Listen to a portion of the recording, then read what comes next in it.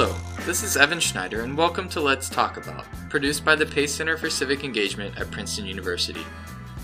In this season of Let's Talk About, we are featuring Princeton University students who are passionate about making service a part of their Princeton experience and living lives of service after they graduate. Allison Chou is a rising sophomore at Princeton from Princeton, New Jersey. She plans to concentrate in the molecular biology department and is on the pre-med track. On campus, she works with the Community House After School Academy, tutoring middle school students in the Princeton area. She also is a member of the Mathey College Council, volunteers with Big Sibs, and is the treasurer for the club swim team.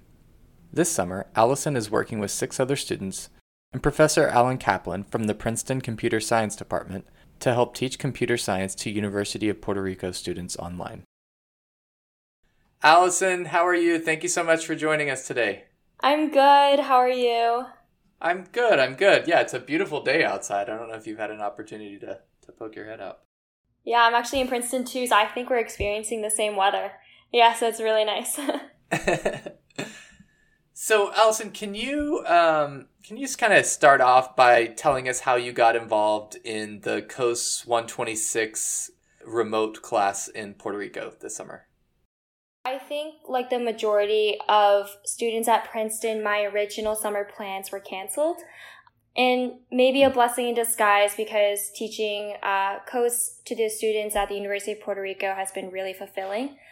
We got involved, me and the rest of the TAs, because Dr. Kaplan sent out an email to all the COAS students and basically just said, hey, we know summer's kind of up in the air right now, who's interested? And then I'm really interested in computer science, so I was already kind of immediately drawn, but I'm also really passionate about service, especially tutoring and kind of bridging the educational inequity gap. So I thought this was a really good opportunity for me, and I applied, and the rest was kind of history. So for those who don't know, can you tell a little bit just basically what is COAS 126? Yeah, so COAS 126 is the introductory computer science course at Princeton. It's probably one of the most foundational courses and most well-known, kind of a little bit notorious on the Princeton campus. And right now we're teaching a shortened version of it, but very similar still to university students at Puerto Rico. Yeah, so I think it's actually the most popular course at Princeton. Is that true? I'm not sure. It may be competing with like econ, like macroeconomics and micro. I know that's a big class, but I wouldn't be surprised. It's a very large class. A lot of people take it every year. It's a staple of the Princeton experience, I might say. So basically what you all are doing is taking kind of a truncated version of that course, teaching it in a truncated timeline as well, and this summer you're doing it remotely.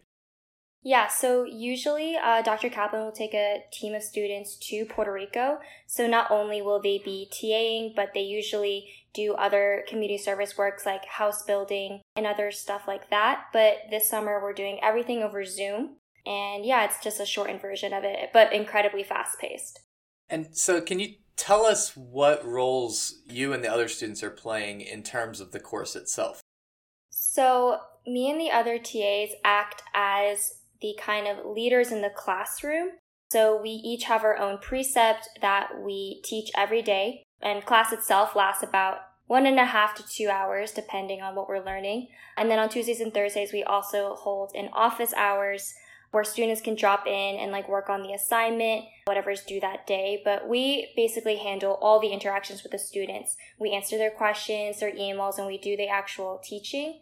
And then we also do a little bit of the behind-the-scene work as well. So we'll be grading the assignments, we'll also be grading the tests, we'll be communicating with Dr. Kaplan if there's some kind of error that the student sees or like something's going on, anything like that. So, this class usually happens at the University of Puerto Rico in Mayagüez. Mayagüez is the kind of tech campus of the UPR system. So that means that the students who are in your class are the same or similar age to you. So I'm just curious, about the dynamics of that and what have you learned about teaching, people that could be sitting in the class with you as fellow students?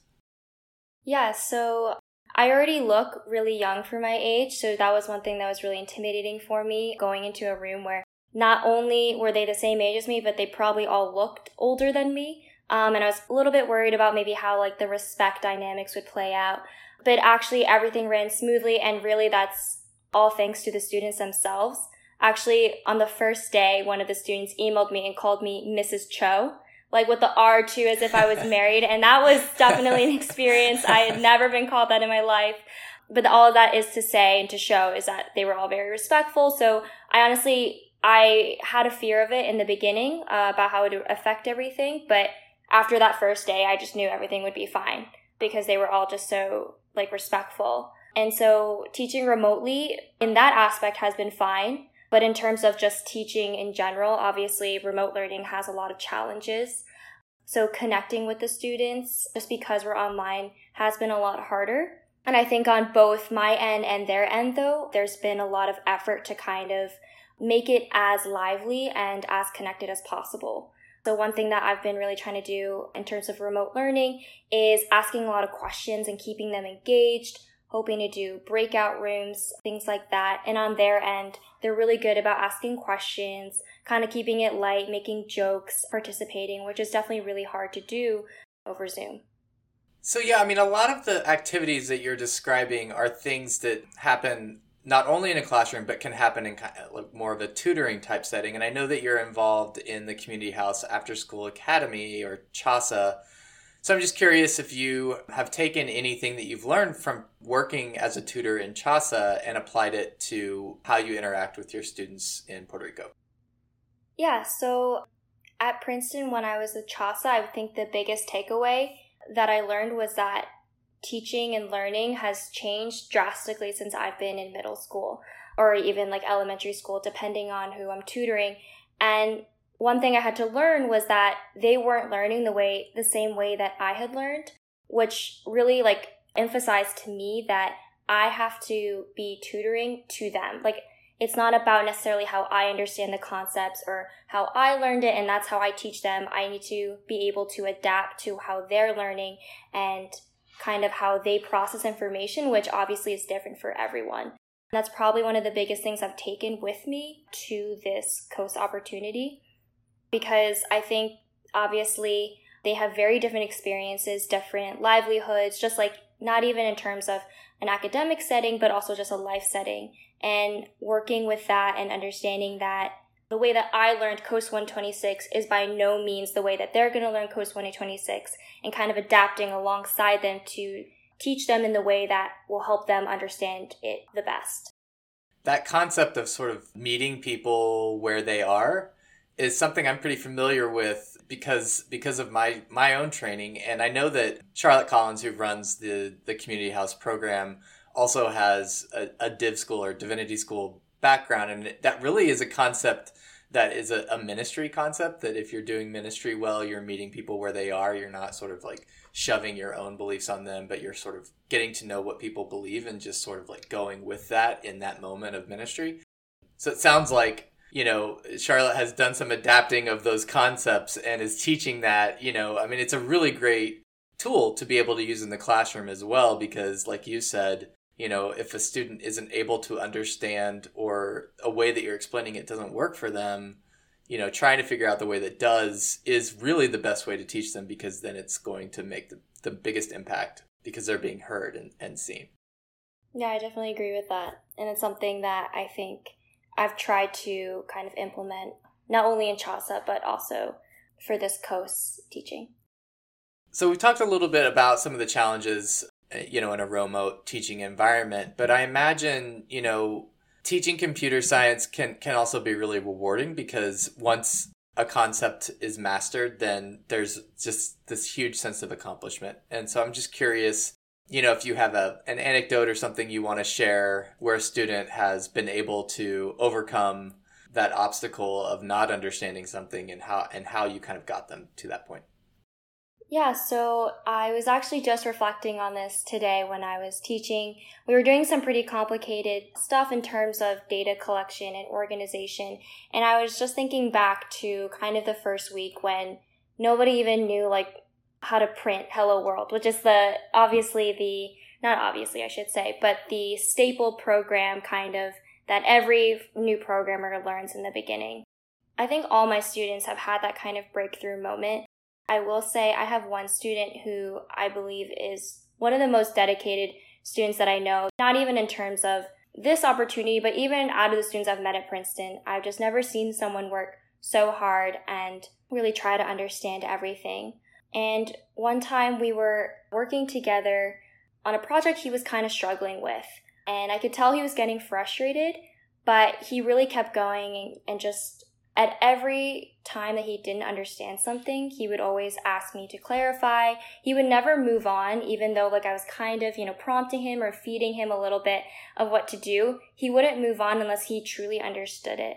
And we ended up spending almost 2 hours together for him to get this code down. But every single moment he was so engaged, so ready. And by the end, he kind of looked at his final project and he just sighed and was like, "Oh my God, I'm done." And he was like, "I understand it, thank you." And I could just see that over that course of those 2 hours, it was definitely not easy, but he really struggled every bit of the way. And at the end, I could just see how proud of himself he was. And he had every right to be. I mean, he really put in the effort to take in what I was saying and apply it, not just kind of typing whatever it was to get it done. Thank you for sharing that. That's a really cool story. I love sort of the idea that the struggle makes it even more rewarding. That's kind of the hidden little side story in that anecdote. So thank you. How have you and the other students worked to prepare for teaching online, for teaching Puerto Rican students? What's some of the prep work that you've been doing? So in terms of everyday class prep work, me and the other TAs will usually go through the exercise that they're going to be doing in class. So what we do is we do an online kind of self-paced class where they answer questions, but we kind of go through it with them. And sometimes the questions involve coding. And so every day before that class, me and the other TAs will usually do those exercises just to kind of remind ourselves. Also, personally for me, I took COAST 126 in the fall. So it's been a little bit, so I have to kind of remind myself sometimes.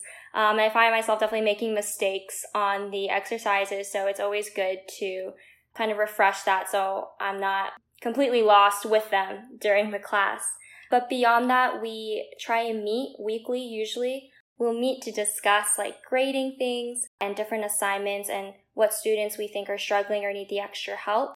But a lot of the times we also talk about what's going on in Puerto Rico, and we try and educate ourselves on their situation and what their situation honestly has been for the past 2.5 years, almost 3 now. And by understanding that, I think it helps us connect with our students and better come to the classroom with a more robust understanding of what they're going through and hopefully connecting with them on a more emotional level. So beyond the obvious groundwork that we have to do for class preparation and, grading assignments, making sure that every thing on the website is running smoothly, there's also definitely that component of educating ourselves on what's going on. Yeah, I know Dr. Kaplan is really passionate about Puerto Rico and has been traveling to the island for years and years with his family. But just since, Hurricane Maria and all the upheaval last summer, the hurricanes, the earthquakes, there's just so many things that the island has endured, just like you said, over the last 2 or 3 years, not to mention the 100 years before that of, being a colony of the U.S. and, several, 5 years ago, 6 years ago, the austerity measures that were put in place. It's an island that has been really rocked with one thing after another, and their resiliency is amazing. And it's something we all sort of can learn from, but also understanding the context is really helpful in becoming an advocate for the island itself, which is not an easy task either because, it's not a monolithic place. People disagree just like they do everywhere else about basically everything. But, they do have this sort of agreement about what it means to be Puerto Rican. And they love that about themselves. And so I'm really excited that you all are getting to get a taste of that. And I just wanted to say too, I know the coming year is not looking like there's going to be much in-person contact, at least not the way that a normal college experience goes at Princeton. But, in the future, we're really hoping to provide more opportunities for students to travel to Puerto Rico, both through this coast experience, but also, through like a winter session trip, which I was actually able to help organize and lead a trip to San Juan last January for students. So we're hoping to have more trips in the future when we're able to, which I don't know what that means in terms of timing, but yeah. So I'm just wondering if there was something, you wanted to highlight from your experience in terms of what you've learned about Puerto Rico through this experience. Yeah, so before this experience, I really didn't know that anything was going on in Puerto Rico. I knew obviously that Hurricane Maria had hit, but I had no idea that even 3 years after that, they would still be suffering the consequences. A lot of my students sometimes miss class because the power just spontaneously goes out. Wi-Fi is definitely not reliable. Connectivity issues has been really hard. To no fault of their own, obviously. It's just that it's kind of like a daily occurrence. It's daily life now for them. A lot of times they'll be like, oh, the power went out, or like, oh, my Wi-Fi went out again. It's just kind of like, oh, it happens. And I think beyond everything that they're going through with the debt crisis, COVID, and obviously still Hurricane Maria, the biggest thing is that every single one of my students are just so resilient. They're obviously really invested in this class. They all try really hard. Despite the power outage and the connectivity issues, they make sure to email me if that ever happens. They really try and stay on top of it. But even more so, they're all just incredibly happy and just like excited about Coast, their programming, just like very into what they're doing, almost to the point as if you would never know that anything is going on. And I think that resilience really speaks for their determination and their passion. They also love to, kind of what you said earlier about Puerto Ricans loving to be Puerto Rican. They love sharing with me different parts of their culture. They've been teaching me Spanish. And so I don't speak any Spanish. I never even took it in middle school or elementary school. I'm really a beginner. And they have taught me hello, goodbye, thank you.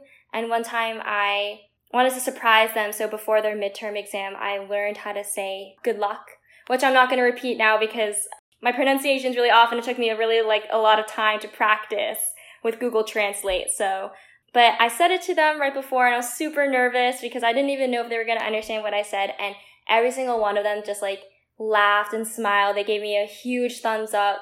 I think they were lying because they told me I was really good. They said they've never heard such good pronunciation from such a beginner. But I think they're so happy and they were really supportive of me learning Spanish and really just excited to share that part of themselves with me. And so connecting with them on that was a really special moment for me. Allison, I'm going to ask you two questions that we kind of like to ask everyone that we talk to on this podcast. So the first one is, what are you passionate about right now?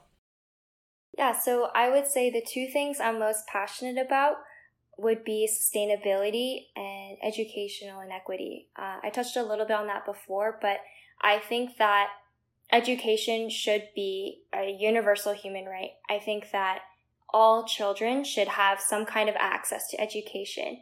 And I think more and more we're seeing that that's just simply not happening. I always remember a story my mom told me about Mark Zuckerberg donating $100 million to the Newark public school system. And all of that money just kind of slipped through the fingers of bureaucracy and simply did nothing. And within a year, there was no improvement, no changes.